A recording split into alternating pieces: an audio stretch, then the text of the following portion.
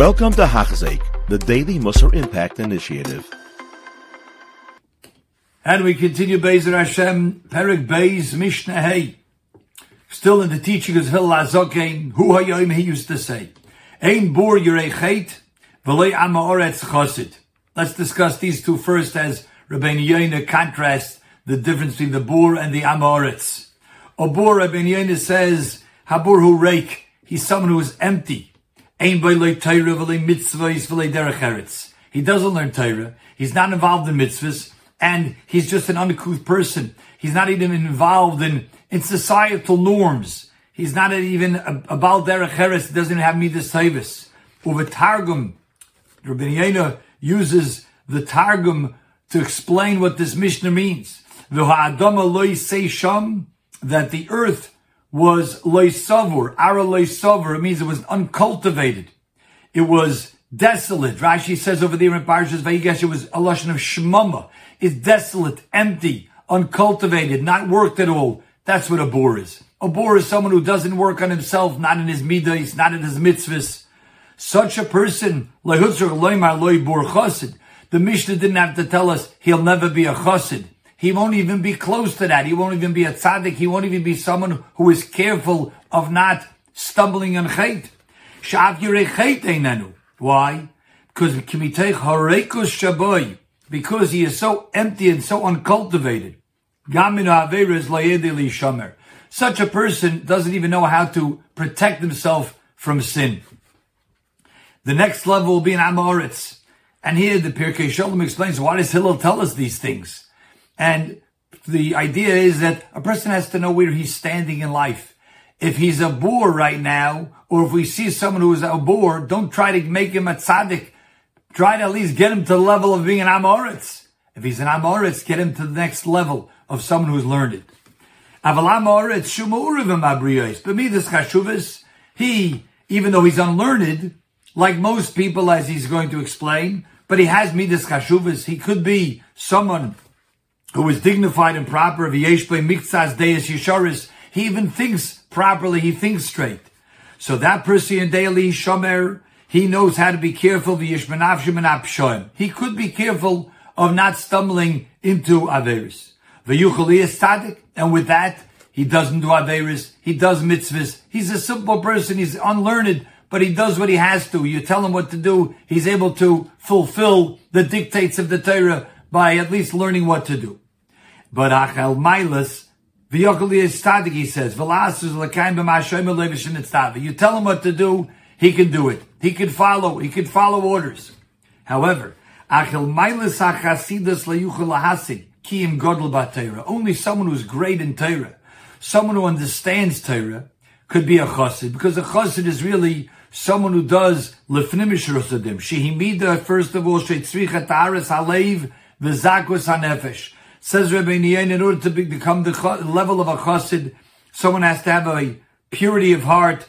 He has to have a clarity in his nefesh. And ve'ein ze biyodoi chokma la'atoyse min ha'kav emtzoy el ketzeo achron. But a person who doesn't possess this depth of Torah can't move him from just doing the exact rules that he has to do, the middle of the road being a tzaddik, to move into a greater extreme. That's why Valzenikra Am Ha'oretz. What Am Ha'oretz means, he's the people of the land. He's with them. That's the way most people are. They're not too deep and deeply in Torah, and therefore they'll never make it to a chos, but they could be a tzaddik.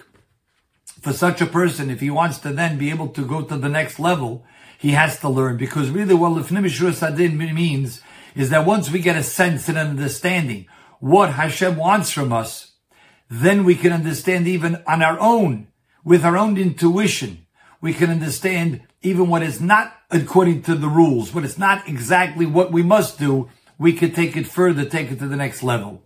If you remember in our learning with Mesilas Yesharim, he explained that in Chasidus, in the chapters about Chasidus, that it's like the Ben, the son, who understands from his father's requests and demands that really, my father really would really want even more than he's asking me to do. And that's what a chassid is. We do more for HaKadosh Baruch Hu, even more that HaKadosh Baruch Hu tells us we must do in terms of the halachas of the Torah. A person able to go further than that, beyond that, that's only someone who is a learned man. Continues along, V'lei Abaishan Lomed. Says Rabbi Yechiel in 2 Pshatim. Midas Habusha hi teva b'chol inyan. Midas Habusha, that idea of being unnoticed, being in a sense shy, having a sense of shame and embarrassment is great all over the place. It's a midah teva all over the place. Levad balimud. Except when it comes to learning Torah.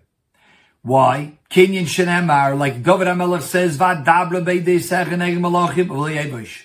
David HaMelech, who was a king, found himself sitting many times with other kings of other nations. And yet he knew what he wants to talk about, what he was interested in talking about was Torah, was about worthy topics. But these other kings, that's not what they want to talk about. They want to talk about how much money they have and what vacations they're going on. And it would be embarrassing for David HaMelech to start discussions of Torah. And yet David HaMelech says, I spoke words of Torah and I was not embarrassed in front of them to do that. He was together with other kings, foreign nations. He would speak words of Torah. He would speak about mitzvahs. Even if they would make fun of him. If they would say, that's what you're talking about. Let's talk about something that kings talk about. That's what David HaMelech was proud about. I sat with kings and I wasn't embarrassed. And this is obviously not only kings, but here, the person who is amongst people, sometimes he's embarrassed to say a dvar Torah, ask a question on Torah, he said, to bring up a conversation about mitzvahs. Here, the midah of busha, of being shy, of being like more shameful, and not wanting to make a commotion. That's not a midah teva when it comes to learning. V'lei abaishan lomed, which means when it comes to limud, don't be a baishan. Ki lo teva busha v'limud.